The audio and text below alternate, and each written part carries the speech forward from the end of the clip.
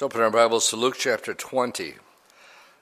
We made it as far as 18 last week, which happened to be our text for Sunday. A quick recap of the parable of the vineyard owners. As we trace the history, we found out it was really the Lord sending prophets to the nation, and instead of receiving them, they treated them shamefully. They beat them, used Jeremiah as an example. Then the Lord he's done speaking to the nation of Israel at the end of chapter 19. And so now he's sort of turning the tables and he's pointing the finger at them in the parable of the vineyard owner and saying basically, which of the prophets didn't you kill? And then he turns the tables and he points the finger at himself as the father sends his own son, hoping that he would be received, but he was not. Instead, they saw him as a threat. As we'll see tonight, the Lord is going to throw the ball into their court. They're going to try to trap him at least twice. And after the second time, it's going to say they dared not ask him any more questions because they simply couldn't trap him. They wanted to trap him and to have some accusation they could bring against him.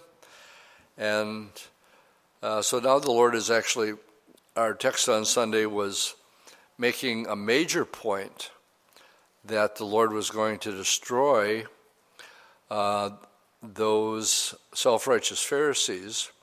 And again, the key verse was the stone which the builders rejected has become the chief cornerstone. And we did sort of a side travel on anti-Semitism. It's in the news again today. Boy, people are getting spooky, aren't they? And they cleared out Times Square today because of a motorcycle backfired. How many of you caught that on the news? Yeah, Times Square just emptied out because a motorcycle backfired. And then there was some major corporation out east. It was just a rumor that there was a gun, and everybody freaks out and runs. So everybody's on edge right now, to say the least. I talked to my friend Charlie Flores, Calvary Chapel in El Paso. He's the chaplain for the police department. And I was talking to him yesterday, and I said, boy, I bet you got your hands full. And indeed, he does. But with the two shootings, people are just on edge. And I believe these are just the beginnings of sorrows because, this kid, 20 years old, 21 years old from Texas, being influenced by a lot of the kids' video games that are out there today. As I was watching the news, the reporter says, I can't even tell you over the air the names of these videos they're watching. I can't do it. So anyway, we spent quite a bit of time laying the foundation of where this all began and just how unaware people are that there's a spiritual warfare going on. Not just, we know that we wrestle not against flesh and blood as Christians. We all have spiritual warfare. But we narrowed it down just to the Jewish people on Sunday. And it starts right in the garden when God cursed the serpent. He says, your seed will be against the woman's seed from here on out. And what that basically, I showed you one example in Esther, where the enemy's only card that he can play, the only one he really has, is to completely eliminate the Jewish people. You have to have that as your background and foundation. Or you want to understand what's going on in the Middle East today. You want to understand Bible prophecy. He's not going to give up even after the rapture is gone. We talked about that on Sunday, Revelation 12, that when he's finally cast out of heaven, what does he do? He knows he's got 3.5 years left. He goes right after the Jewish people. And the ones that he can't get to, Zechariah tells us that he goes back and actually destroys 2/3 of the Jewish people that are still there. And the good news is, I made a comment, it's always good to go to the end of the book to see how everything ends. And the way that everything ends is the Lord has gone to prepare a place for you, that where he is, there you may be also. But having said that, he says it's going to be really dark and nasty. These are the beginning of sorrows. So when you see just how skittish people are, and people perishing for lack of the knowledge of the word, not really knowing what the big picture is, spiritually speaking, it's an all-out war to destroy Israel and the Jewish people. So that's where we left off. Let's pick it up in verse 19, as they now basically try to trap him. So let's read verses 19 to 26. And the chief priests and the scribes that very hour sought to lay hands on him, but they feared the people, for they knew that he had just spoken this parable against them. So we've just gone through briefly. If you weren't here on Sunday, you can still pick it up. That was our text, verse 9 through 18. So they watched him, and they sent spies who pretended to be righteous, that they might seize on his words, in order to deliver him to the power and the authority of the governor. So they're just waiting for their opportunity. How can we get him? How can we trap him? Where's he going to mess up? And they ask him, saying, "Teacher, we know that you say and teach rightly, and you do not show personal favoritism, but you teach the way of God truly." Question, is it lawful to pay taxes to Caesar or not? Now, this question here by the Herodians was a loaded one designed to trap the Lord. If he had said, yes, pay tribute to Caesar, then he would have put Caesar ahead of Moses and ahead of their Messiah. If he had said, no, not to pay tribute to Caesar, then he would have been subject to arrest by the Romans. The method Jesus adopted in dealing with the question is a masterpiece. He asked for a Roman denarius, which is a coin. And it raises a question, didn't he have one of his own? And he could have reached in his pocket and he could have pulled out a coin, and he didn't. He says, who's got a coin here? And then he says, whose inscription is on it? And he perceived their craftiness and said to them, why do you test me? Show me a coin, denarius, and whose inscription is on there? And they answered, Caesar's. And he said to them, well, then render therefore to Caesar the things that are Caesar's, and the things that are God's, that are God's. The perfect answer.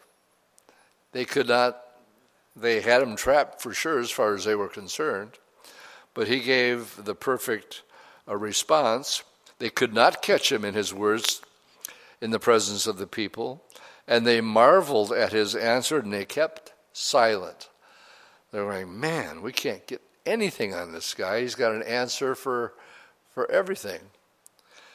So now they don't give up, and because he has been talking about the resurrection, the Jewish religious hierarchy was broken up into two sections. There were the Pharisees, the Sadducees, there were the lawyers, there were the scribes.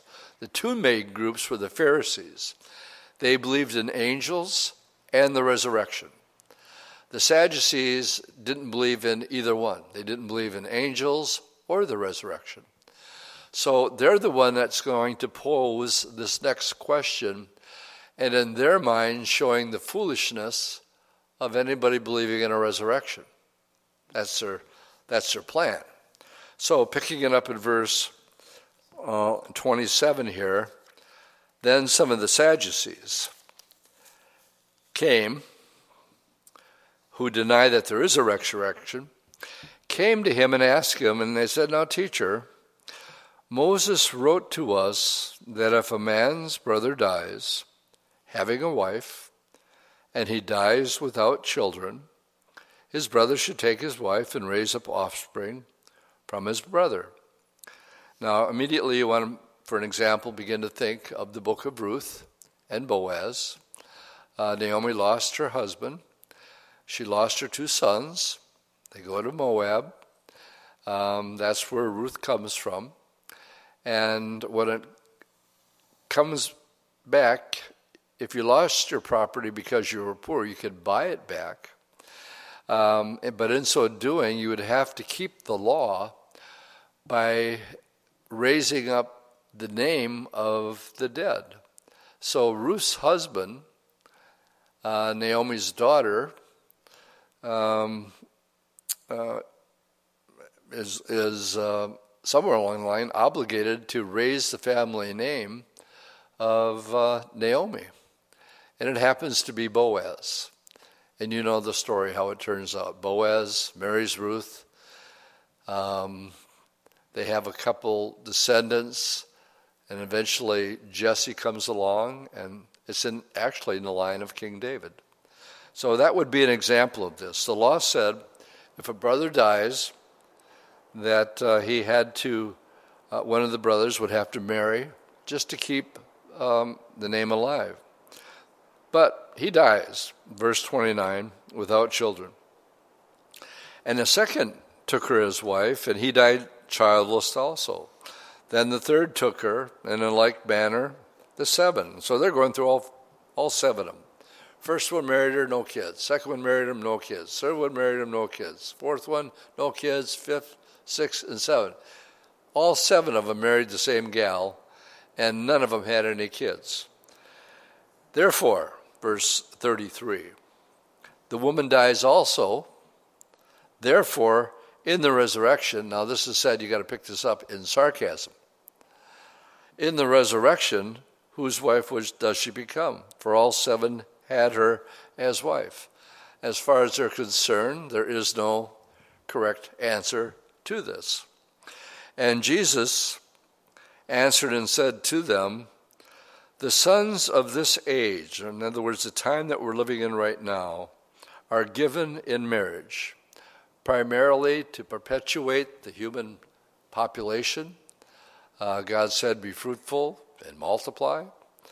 And but as what's missing in Luke's gospel that we have both in Matthew and Mark, he tells them this first. He says, you guys err not knowing the scriptures nor the power of God. Do not people err today not knowing the scriptures or the power of God? They err in both. There are those who don't know the scriptures, and then there are those who believe that God still is not in the signs and wonders and the gifts of the Spirit. We believe in all the gifts of the Spirit. I would probably make exception to one, because I believe when it comes to being an apostle, that one of the requirements of the 12 apostles was you had to be an eyewitness of the resurrection. And when Judas was rejected, it was Peter that says, well, you know, the scripture says we have to have a replacement. Well, Peter didn't talk to the Lord about it. The Lord already had Paul picked out as he calls himself, Paul, an apostle. So we call people cessationists if they don't believe. So if you hear that biblical term, I like to call it Christianese, it simply means, and there's going to be a couple of them we're going to touch on tonight, they don't believe that God works by healing people today, by any of the gifts, I believe, are all here. And I would make the exception, but I wouldn't be dogmatic about it, but I believe one of the requirements to be an apostle, according to Peter, it says that he had to be one who was an eyewitness of the resurrection. So, having said that, let's continue on. Both Matthew and Mark, if you're taking notes, And you guys err. You don't know what you're talking about because you don't know the Scripture or the power of God. Verse 35, but those who are counted worthy to attain that age. Well, the only way a person can be worthy in the eyes of the Lord to be in heaven, is what he's saying here, is that you have to have the righteousness of Christ. Good place for an amen. Because I don't have it, and you don't have it, and all have sinned and come short of the glory of God. There's none righteous, no, not one. So again, we've attained his righteousness, and he took our sin. We stand by grace and grace alone.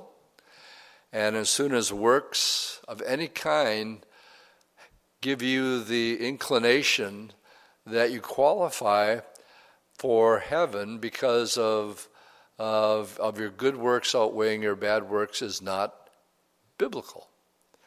It's just the opposite. All have sinned. There's only one that's good, and that's Christ.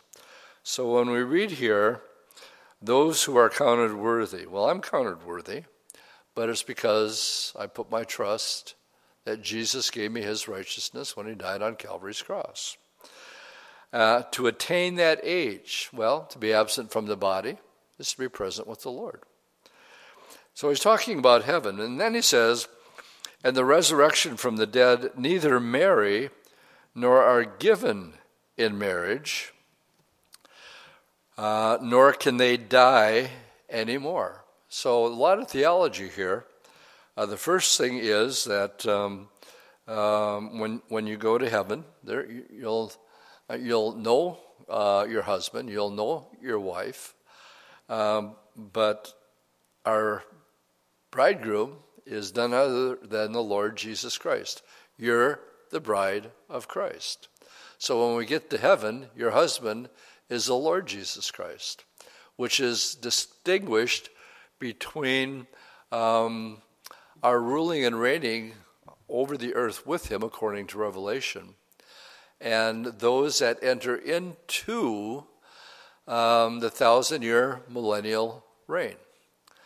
And during that period of time, there will be children that will be born. Only believers will enter it. But we go back to, evidently, the Lord restores longevity, just like he did in Genesis 1 through 11. Methuselah, 969, I think. Adam lived into his 900s. And many of them, 700, 800, 900 years old. It'll be the same during the millennium. Well, here's the thing. When you have a child, they still have a free will. They aren't automatically marked for eternity because they were born to Christian parents. As a matter of fact, the reason that Lucifer is not thrown into the lake of fire is that the Lord has plans for him. He's put into the bottomless pit and chained for 1,000 years. And after the 1,000 years, they're going to let him out. And the question is, why in the world would you do that? If you have him, get rid of him right away. No, if you're going to spend eternity and you're born during that 1,000-year period of time, say you're born in the 700th year and you're only 20 years old, well, you still have to exercise your free will. But you can only have free will as these people are getting older if you have a choice to make.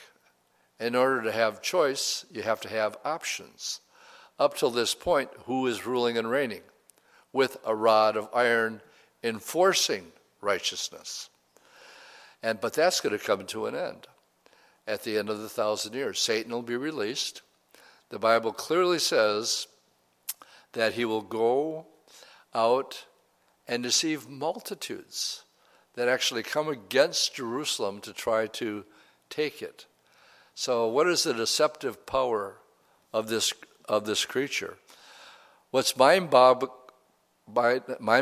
to me is the higher critics, especially when it comes to psychology and people want to psychoanalyze you to figure out why you are the way you are.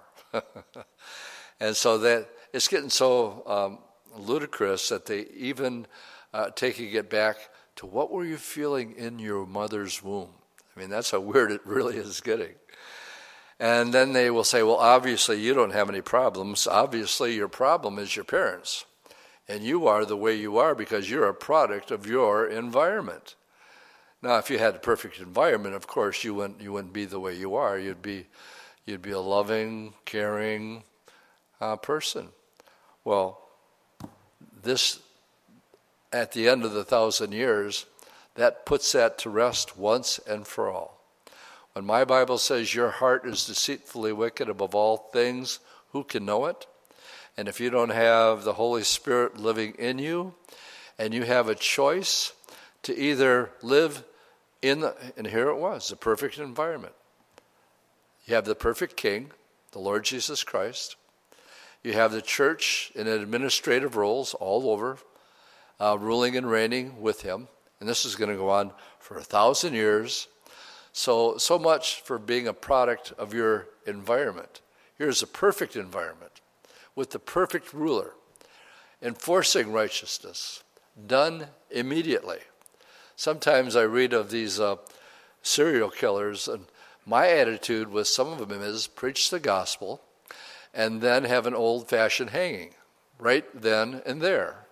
Not 5 years in jail and millions of dollars of taxpayers' money. If he's guilty of killing 20 people, and I say give him a sincere opportunity to realize his sin and repent. But after that, hasta la vista, baby. And I think if that action was followed, that would put more of a fear in people's life instead of having copycat murders.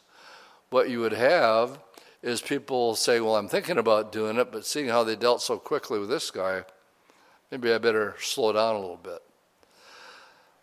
The reason Lucifer has to be released is to provide an alternative. The reason he was allowed into the garden was also to provide an alternative.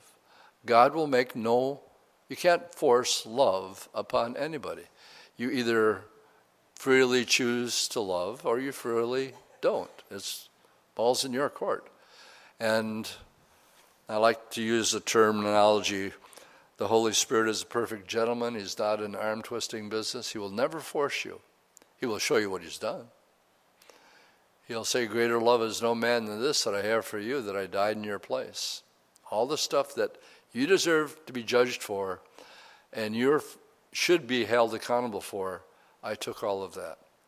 And all he wants in return is a gratefulness. Like the 10 lepers. All 10 were cured. Only one came back to say thank you. And the Lord says, well, where are the other 9 guys? Weren't 10 of them cured? Where are they? He was looking for the gratitude. And this can't be said enough.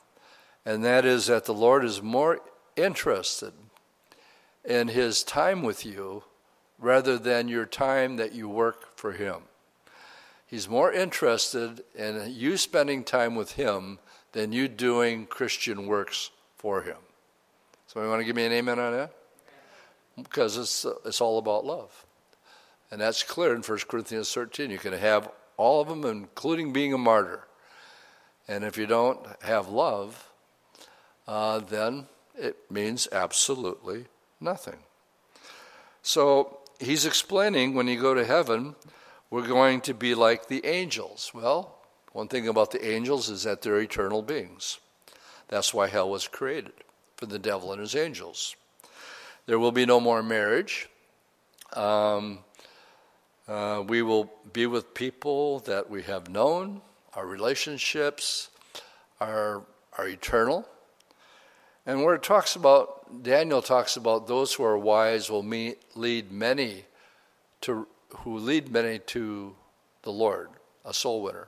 It says will shine like the stars forever. And when you think about that, you go, well, why are they shining more than the other guys? Well, because I think people will actually have the capacity to remember who it was, where it was, and what I was doing when I got saved, and how the Lord manipulated the circumstances for that event to take place. And you will have an eternal gratefulness for that person. Well, put yourself on the other side of the coin. And you're thinking, Lord, you used me. Of all people, you used me to bring this woman or this man to you. And they have that in their memory banks for all eternity. That's why I believe it says those who are wise and win souls will shine like the stars forever and ever and ever. That is intended to be motivational. That when you're with people, you're always in the back of your mind wondering, how can I work this conversation around to the Lord? How can I get things to twist just a little bit, see if there's an open door? Sometimes there is, sometimes there isn't. But we should always be looking for it. You can't die anymore. Verse 36, nor they are equal to the angels and are sons of God, being sons of the resurrection. Now even Moses showed in the burning bush passage that the dead are raised when he called the Lord the God of Abraham, the God of Isaac, the God of Jacob. He is not the God of the dead, but of the living. For all live to him. Everybody lives forever. That's not the issue. You are a soul. You have a spirit. They are both eternal. And the question is, where are you going to spend it? So, these verses here, 27 through 38, the question of the resurrection, if you're taking notes, you find this in Deuteronomy chapter 25, verses 5 and 6. It's an unusual law, but we see it. This would have been a parable before in the book of Ruth. This one here, let's pick it up now in verse 39. This is the last time they're going to try to trap him. Then some of the scribes answered and said, Teacher, you've spoken well. But after that, they dared not ask questions of him anymore. So now he turns the table. You guys done asking questions? My turn. And he said, how can they say that the Christ is David's son? Now David himself said in the book of Psalms, and we're quoting Psalm 110 here, and whenever we have a fulfillment or the Lord referring back to it, I want to point it out as prophecy, the Lord verifying the Psalms as divinely inspired. And we mentioned on Sunday that Psalm 118 was a messianic psalm. This is a messianic psalm also. For we read here, the Lord said to my Lord, sit at my right hand until I make your enemies your footstool. David therefore called him Lord. How is he then his son? Well, this just snapped their brains right off, because the only answer that could happen here, Jesus is teaching his own virgin birth. How could David in Psalm 110, where he is speaking of a future descendant, call his own great-great-great-grandson his Lord? Well, the only way he can call him his Lord is from him to be the Lord's friend. The only way he can be the Lord is to be more than David's son. He must be virgin born to be the Son of God. This is a great thought that our Lord is teaching here. Notice also that Jesus identifies Psalm 110 to David. He said that David wrote this psalm by the Holy Spirit, and Jesus says that this psalm is speaking concerning him, the Messiah. Well, they've been trying to trap him all this time, that he's not. And so he puts them right to something that they know very, very well. And this question goes on in verse 43. But, in the hearing of all the people, he said to his disciples, Beware of the scribes who desire to walk in long robes, love greetings in the marketplace, the best seats in the synagogue, and the best places at feast. They devour widows' houses, and for a pretense make long prayers. Theirs will receive a greater condemnation. A modern-day version of devouring widows' houses, I think of widows that are on Social Security, who love the Lord. They can't get out, and all they have to watch is Christian TV. And 95% of Christian TV is nothing more than people devouring widows' houses. I'm talking about the prosperity teachers. It can be subtle. It can be very, very direct. I was watching one video clip of Bethel Church with Bill Johnson. Somebody was asking me what I thought about him the other day. And a person, it's actually a Calvary guy from another city. I thought he should have known better.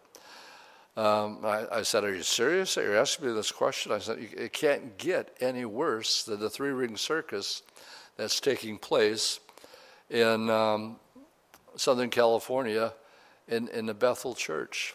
It is literally a three-ring circus." And the video clip that I saw was the pastor and the elders. They were all sitting back here, and they're watching people doing just hysterical things in the name of the Lord. And any person with any common sense walking into the place going, "You guys are crazy." And it's like Paul talking in 1 Corinthians 14. The gift of tongues is a legitimate gift of the Holy Spirit. I speak in tongues. My wife speaks in tongues. But to me, it's very, very intimate, and I believe it's supposed to be. 1 Corinthians 14:4 says the gift of tongues is for self-edification. But then he goes on to explain, don't you dare do it in a public setting, like we are right now. There's people here that are visiting, people watching live stream. I think the best case of handling this was Stuart Briscoe. I only had the opportunity to visit Stuart one time when he was pastoring. His son Peter and my brother Jim, who was here with his daughter Brianna this last weekend, I asked him the last time he saw Pete. That would be Stuart Briscoe's son. He's a large church down. He says, he's too busy. He's got a huge church down in Dallas, and so we don't talk too much. But they played ball together, and he was best man in Jimbo's wedding. And anyway, when I was visiting the church, sure enough, some woman up in the balcony, right in the middle of Stuart's Bible study, takes off speaking in tongues. And I thought, well, this is going to be interesting. I wonder how Stuart's going to handle this one. And he says, you, yes, you. Shut up and sit down right now. Ushers in. And I thought, and he just went right for it and got very, very firm right from the pulpit. And when everything was settled down and she was gone and everything was taken care of, you know what he did?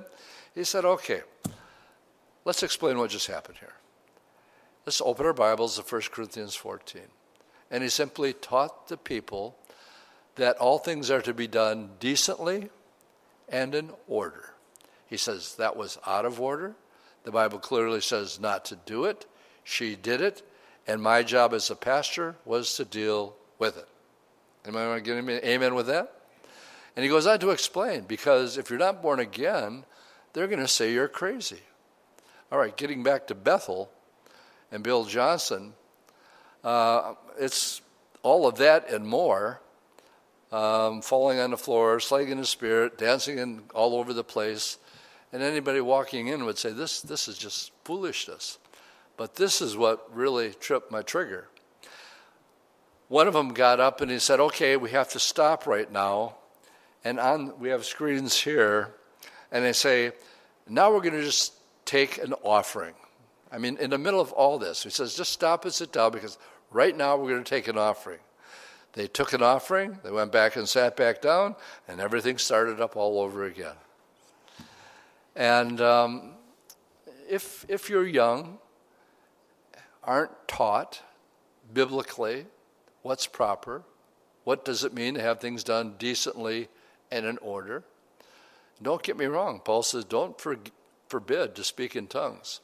Like if you have a home Bible study and you know that they're all believers there, we had a prayer prophecy back, early 80s. And the interpretation was that we would be a hub for the Calvary chapels in this part of the country. Well, this is 1983, and there were no Calvary chapels here. So it seemed like the craziest thing that could ever be. Well, this year we celebrated our 30 years of having Calvary Chapel pastors' conferences here. What seemed totally, it wasn't logical at all because there was none. But now here it is all these years later, and we're still having Calvary Chapel pastors' conferences, but we got it from a word of prophecy from the Lord. We didn't think one day, it'd be a good idea that we should start doing this. No, it was simply something that the Lord gave us in a prophecy that he was going to do. Well, where were we? Somewhere in the Bible, last I remember. Okay, so chapter 20, we were talking about, back to 45, beware of the scribes and the Pharisees. They desire these places. They make, I know where I got sidetracked. They devour widows' houses. And they just take advantage of those that aren't biblically sound. Wow, you mean if I tithe my 10% to your, sow my seed faith in your ministry, that it's going to come back for me 100-fold? And that's what they quote. And there are poor widows that bite into it. And the sad part about it is there's a lot of people watching the same TV program, sincerely looking for truth, sincerely looking for answers, and they look at it and go, what a scam. And people with just using their common sense go, it's just a ripoff, I can tell a ripoff when I see one.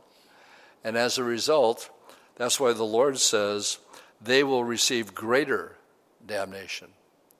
Just like they were doing when he cleansed the temple. The Lord got mad. He made a whip, and he cleaned house.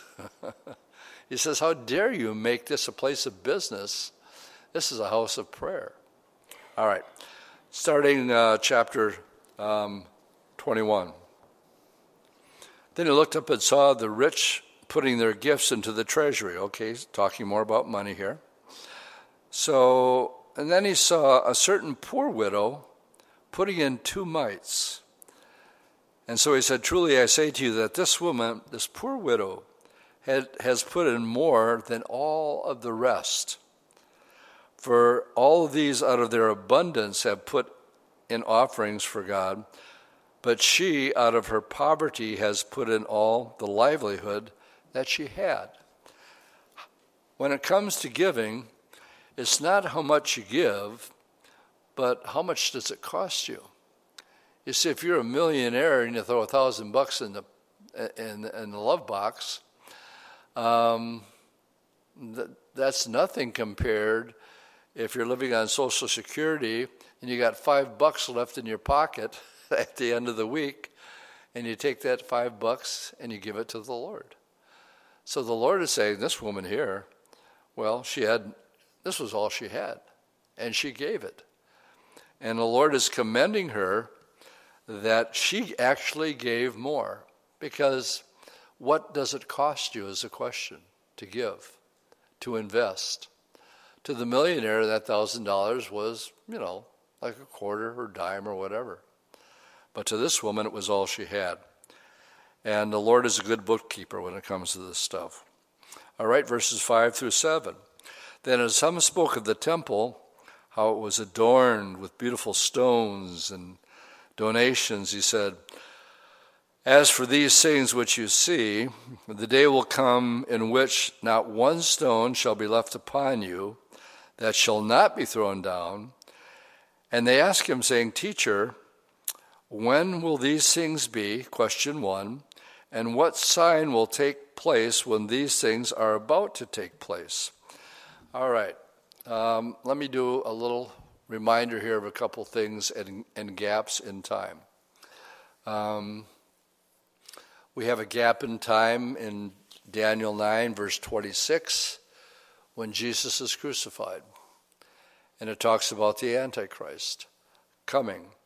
And then in verse 27, we have a gap of time between those two verses.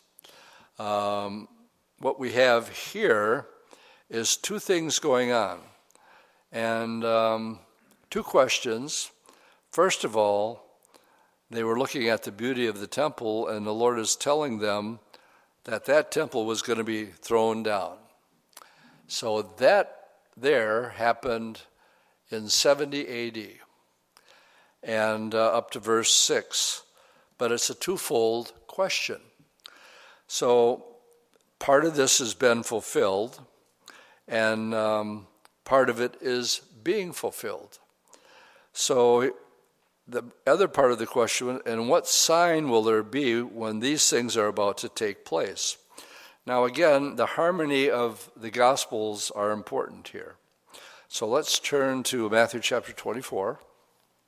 And I'll tell you what, go back to Daniel chapter 9, because we see it, a good example of the gap that I'm talking about.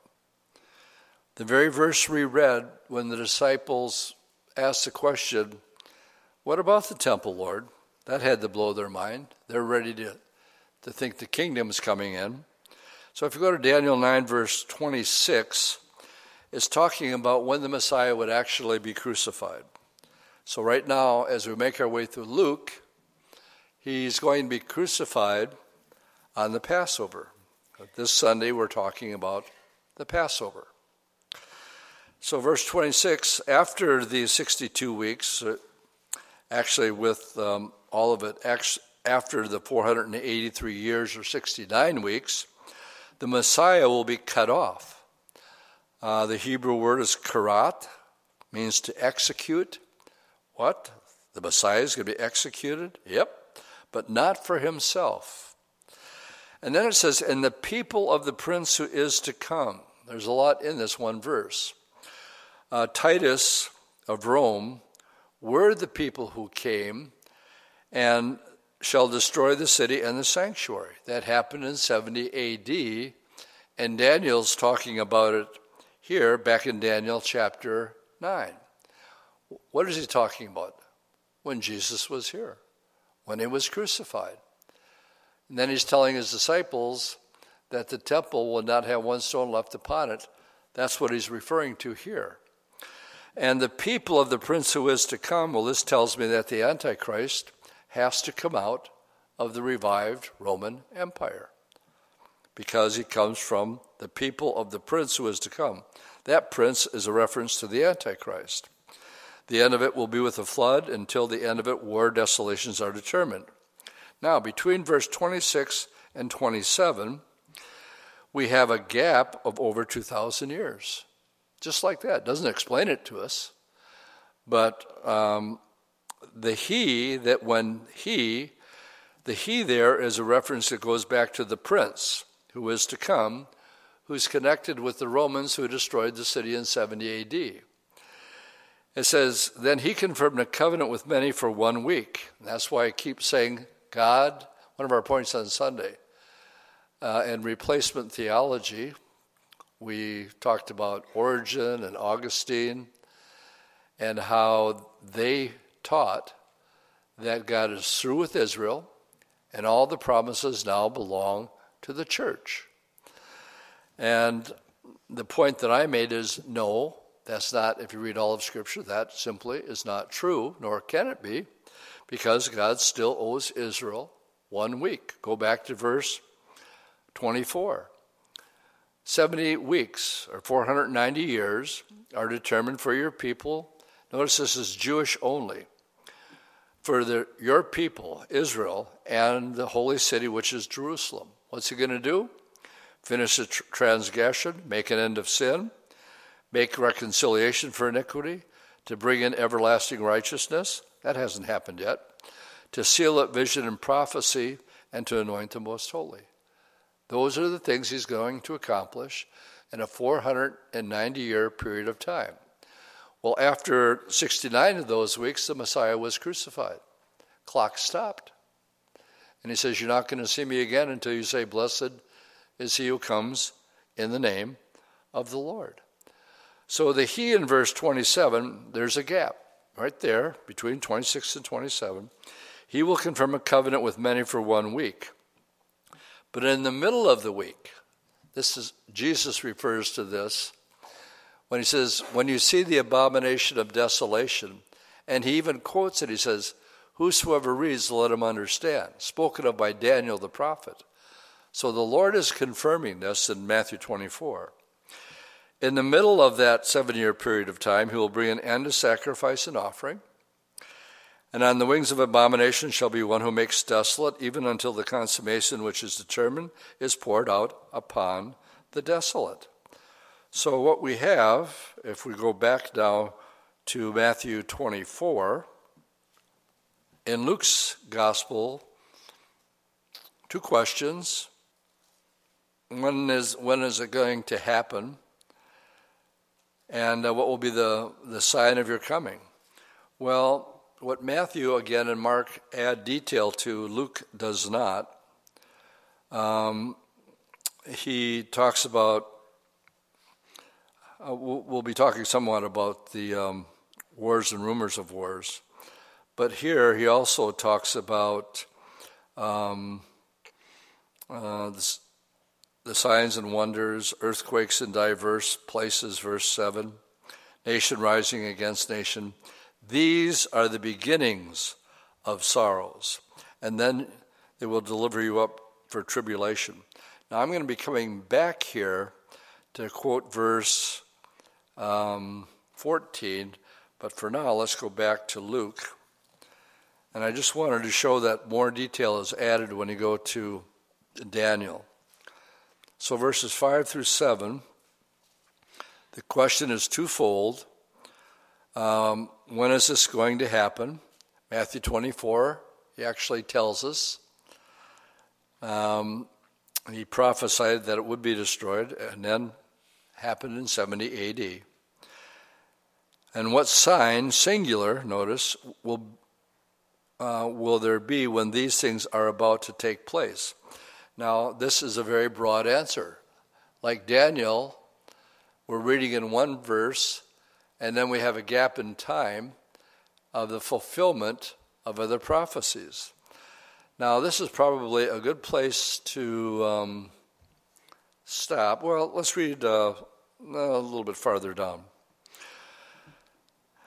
And he talks about his second coming.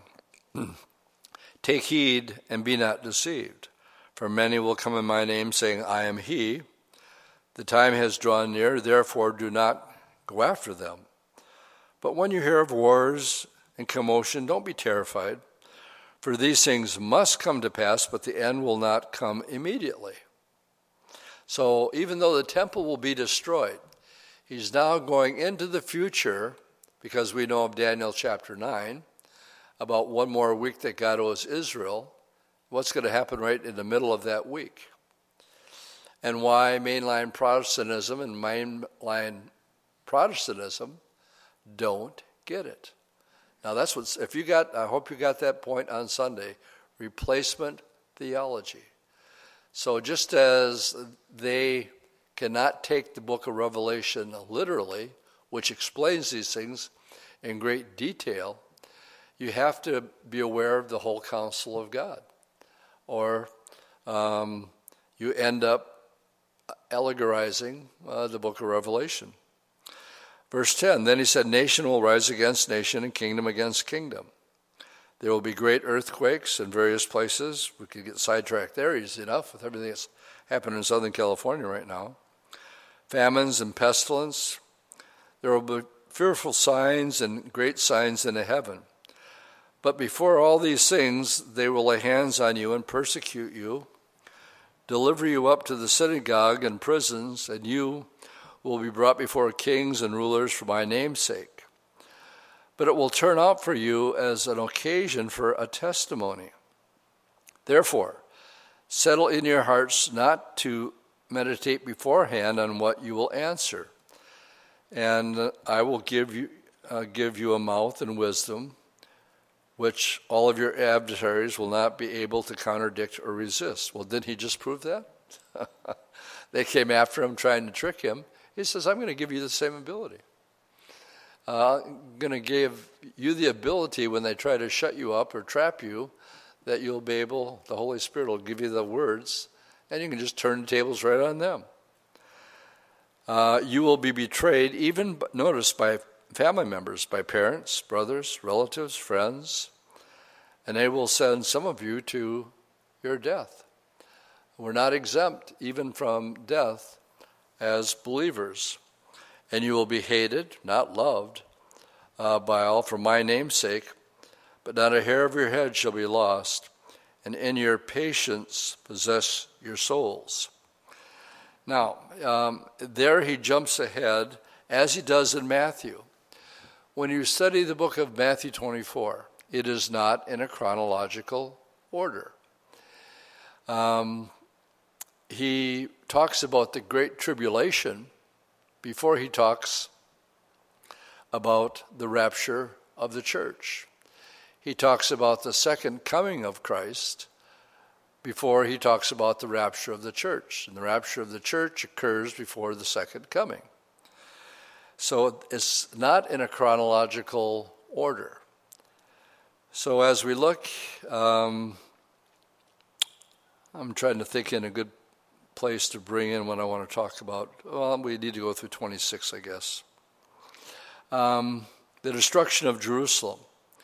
Now he's back to the first question. Not one stone will be left upon another. But when you see Jerusalem surrounded by armies, then know that desolation is near. And we have two events. One that will happen according to Daniel chapter 11 when the nations come against Jerusalem. And again at the Battle of Armageddon when they come against Jerusalem. So we have two events. He says, let those who are in Judea flee to the mountains. And now when we compare that to Matthew 24, he prefaces it by saying, when you see the abomination of desolation. Well, that's yet future. 3.5 years into the tribulation. He says, now when you see that, then flee. And let not those who are in the country enter her, for these are the days of vengeance, that all things which are written might be fulfilled.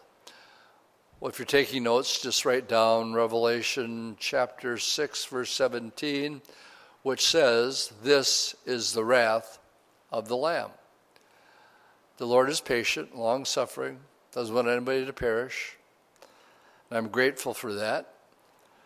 But the time is going to come when he says enough is enough, and he will take his church out, just like he took Noah out before he could do judgment, just like he took Lot out before Sodom and Gomorrah could be destroyed. We believe that he will take the church out before it enters into this terrible 7-year period of time. Remember Daniel 9, verse 24? That 1 week, those 483 years, who is it for? The Jewish people in the city of Jerusalem. The church can't be in that 7-year period of time. It's not for the church. It's for Israel, and it is for the city of Jerusalem. But woe to those who are pregnant, this is also Matthew 24, and those who have nursing babies in those days. For there will be great distress and land upon the people. They will fall by the edge of the sword, be led away captive into all nations, and Jerusalem will be trampled down by the Gentiles until the time of the Gentiles are fulfilled.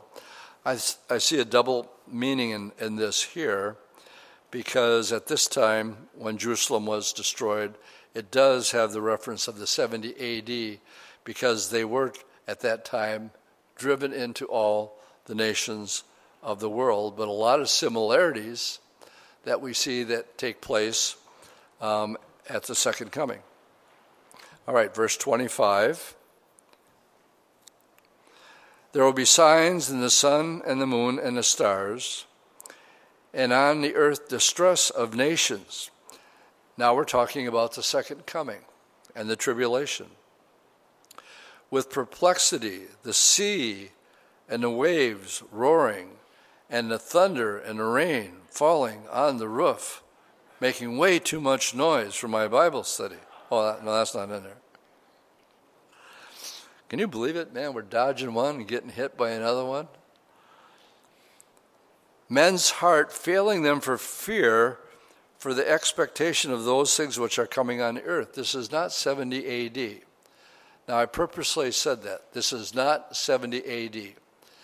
In Matthew 24, Jesus said, it'll be a time like no other time.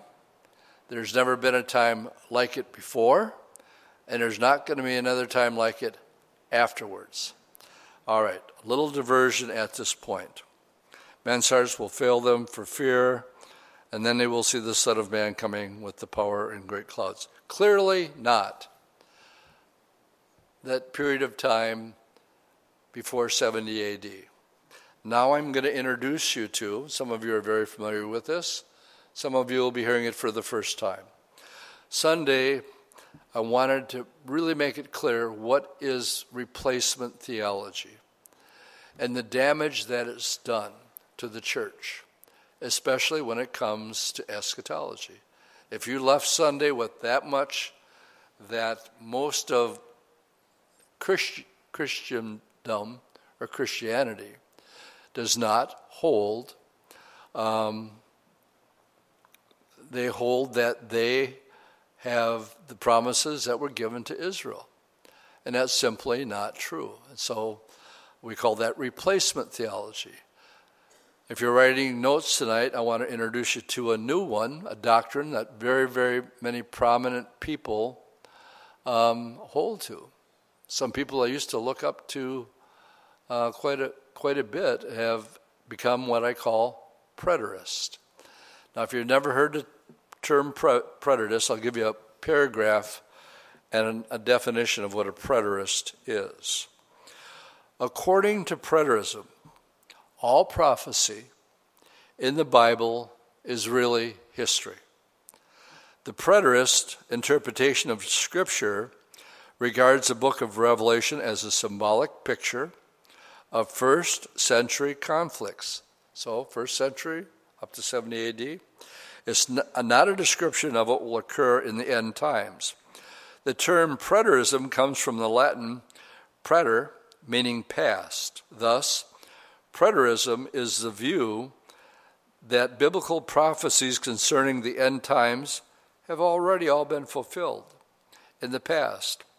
Preterism is in direct opposition to futurism, which sees the end times prophecies as having a still future fulfillment. Now, as we look at this one here, with the second coming 27 through 38, when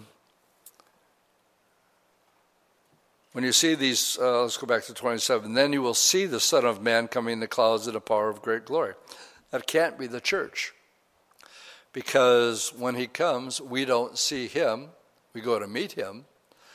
But in Matthew 24, in the same context, it says, every eye will see him. The difference of the second coming and the rapture, we go to meet him. Second coming, we come with him. Old Testament says he's coming with 10,000s of his saints. Angels, yes, but saints too.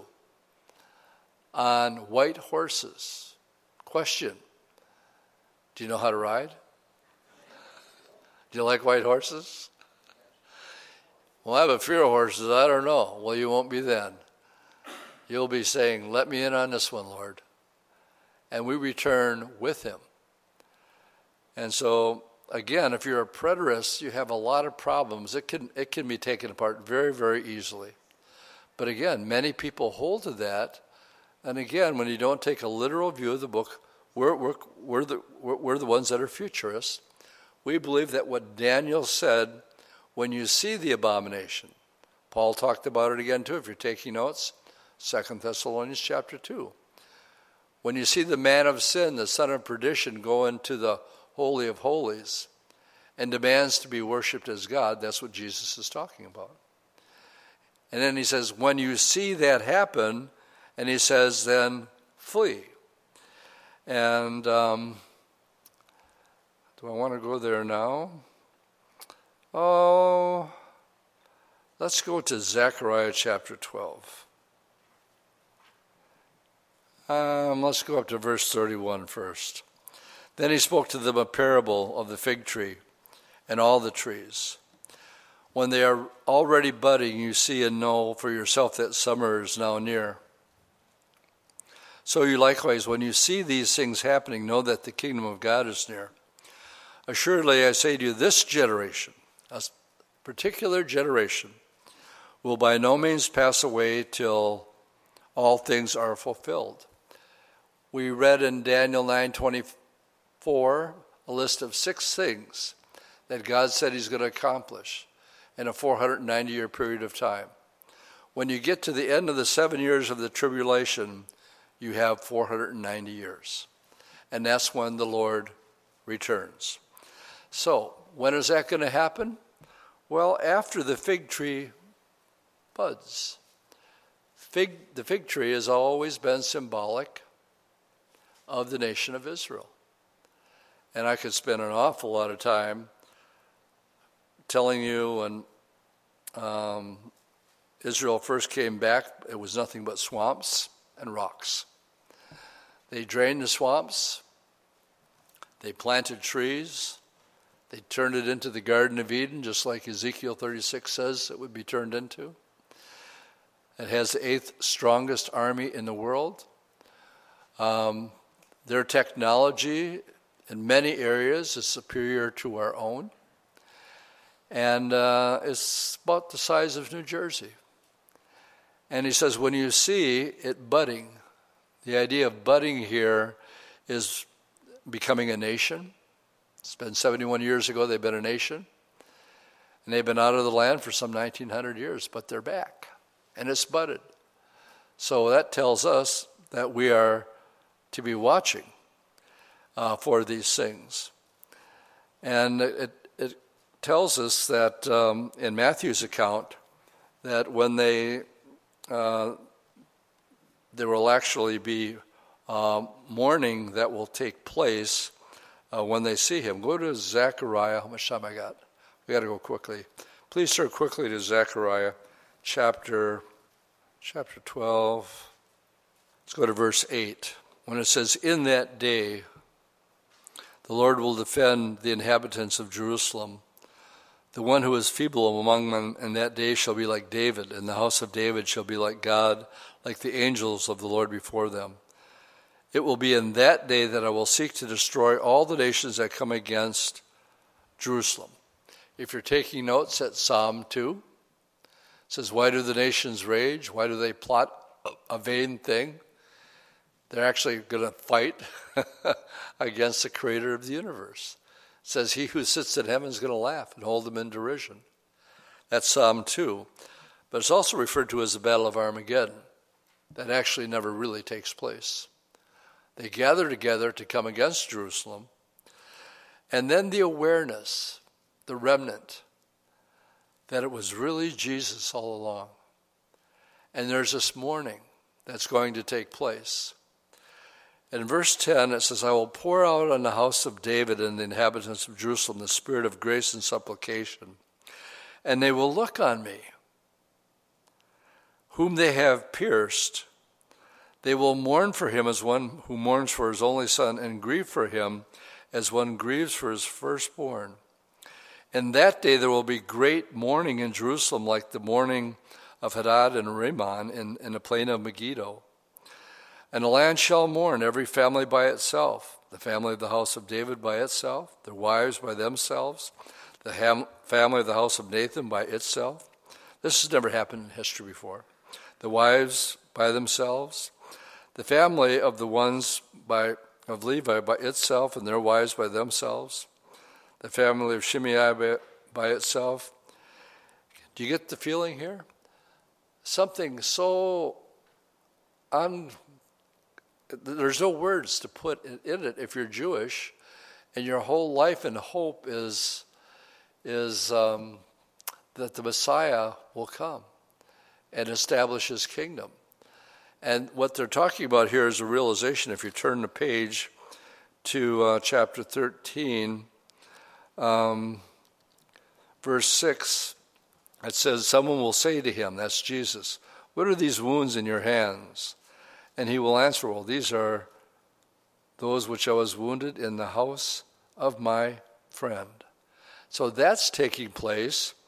And yet, just a couple of verses down, somebody was asking me this question on Sunday, and this is where he wanted to know about the third that was left, where it comes from. And so I had him open their Bible, so this right here. And it will come to pass in the land, says the Lord, that 2/3 of it will be cut off and die.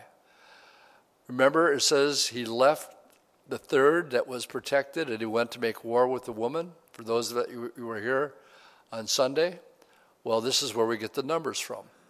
We know that a remnant is a third. Why?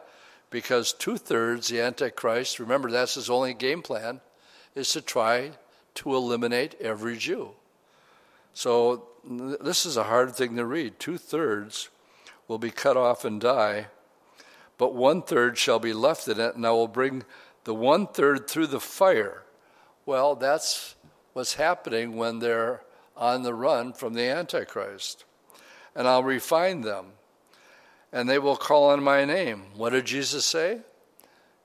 You're not going to see me again until you say, blessed is he who comes in the name of the Lord. If you're taking notes, write down Hosea chapter 5, the last verse. Hosea chapter 6, verse 1 and 2 talks about their iniquity and then them calling on the Lord. So the Lord kept his word. He says, you're not going to see me again until you say, blessed is he who comes in the name of the Lord. And this 1/3 remnant is going to do exactly that, and the Lord shows up and delivers them. All right, let's finish this up. Let's go back to Luke, and we only have a couple verses left. What a great way to end this study as we talk about, remember, this is his last week. The disciples are asking questions about the last days. They're asking questions about the temple. And now, for the church, he says, take heed to yourself, lest your hearts be weighted down with carousing and drunkenness, and the cares of this life, and that day come upon you unexpectedly. Why do you think we hand out news bites? We have these things going around the world. We want you to be aware how late it is. And we want you to know that we are not preterists, that these prophecies were not all fulfilled in the first century. These are yet to come. Why else the warning? It says, be careful that day will come upon you as a snare, verse 35, on all those who dwell on the face of the whole earth. Jerusalem, destroyed in 70 A.D., that's not the whole earth. That's Jerusalem. Watch, therefore, and pray always that you may be accounted worthy to escape.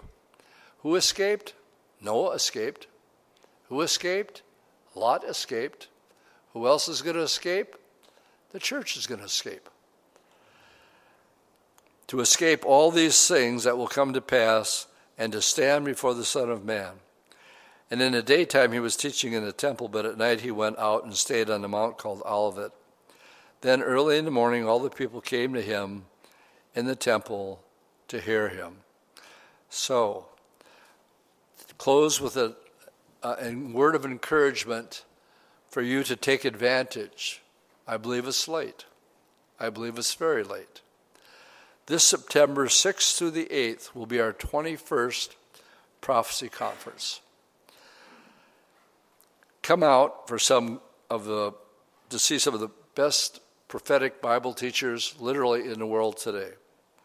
I talked to David today, David Hocking, Chris Quintana, Curtis Bauer, the creator of Agenda 1 and 2, Dr. Tommy Ice, one of the leading theologians in the world today, Gary Kaw, Elijah Abraham, Bill Koenig from Washington. We have a lineup here, and then we're bringing in Marvin and Gentry from Tennessee to do the special music. Guys, take advantage of this. One of the ways that we prove that we're not just watching, but we actually are concerned enough. I bet you if I bought one of my buddies, one of these guys is going to rock his noodle so much that he's going to say, that's in the Bible? That's what's really happening? This is what's coming down? This is what's coming down. And so please, not only come yourself, take that time, even if it's vacation time. Think about who you can invite. Gary Kaw, just for example, knows more about I've known Gary since he wrote the book En Route to Global Occupation. We've been friends, him and Audrey, for all these years, same with the rest of the guys, for that matter. But what we're going through here is the disciples were curious, they had questions. A lot of your friends have questions. So leave the Bible study tonight knowing you are not a preterist. You got that one down? These things are yet to be fulfilled. Let's stand and we'll pray. Lord, as the disciples were inquisitive, and they wanted to know when and where. Lord, we thank you for your word, that you lay it all out, and we pray for the rest of this evening. Pray for the prophecy conference, Lord, that many would come and some would come to know you.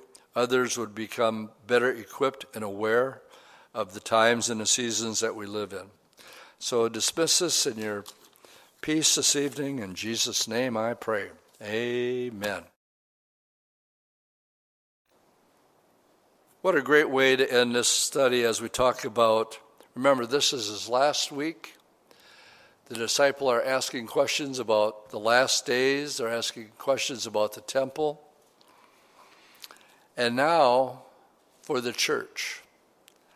He says, take heed to yourself, lest your hearts be weighted down with carousing and drunkenness, and the cares of this life and that day come upon you unexpectedly. Why do you think we hand out news bites? We have these things going around the world.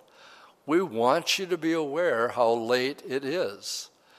And we want you to know that we are not preterist, that these prophecies were not all fulfilled in the first century. These are yet to come. Why else the warning? It says, be careful that day will come upon you as a snare, verse 35, on all those who dwell on the face of the whole earth.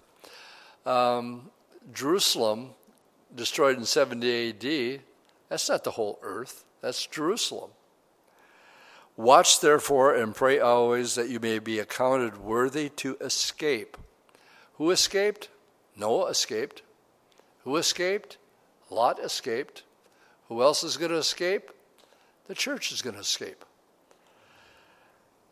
To escape all these things that will come to pass and to stand before the Son of Man. And in the daytime he was teaching in the temple, but at night he went out and stayed on the mount called Olivet. Then early in the morning all the people came to him in the temple to hear him. So, close with a word of encouragement for you to take advantage. I believe it's late. I believe it's very late. This September 6th through the 8th will be our 21st prophecy conference. Come out for to see some of the best prophetic Bible teachers literally in the world today. I talked to David today, David Hocking, Chris Quintana, Curtis Bauer, the creator of Agenda 1 and 2, Dr. Tommy Ice, one of the leading theologians in the world today, Gary Kaw, Elijah Abraham, Bill Koenig from Washington. We have a lineup here, and then we're bringing in Marvin and Gentry from Tennessee to do the special music. Guys, take advantage of this.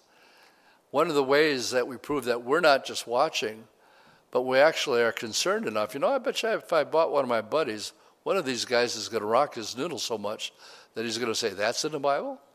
That's what's really happening? This is what's coming down? This is what's coming down.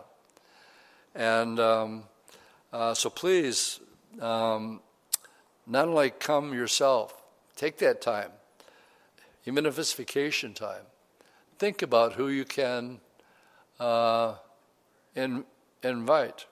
Gary Kaw, just for example, knows more about I've known Gary since he wrote the book En Route to Global Occupation. We've been friends, him and Audrey, for all these years. Same with the rest of the guys, for that matter. But what we're going through here is the disciples were curious, they had questions. A lot of your friends have questions. So leave the Bible study tonight knowing you are not a preterist. You got that one down? These things are yet to be fulfilled. Let's stand and we'll pray. Lord, as the disciples were inquisitive, and they wanted to know when and where. Lord, we thank you for your word, that you lay it all out, and we pray for the rest of this evening. Pray for the prophecy conference, Lord, that many would come, and some would come to know you. Others would become better equipped and aware of the times and the seasons that we live in. So dismiss us in your peace this evening. In Jesus' name I pray. Amen.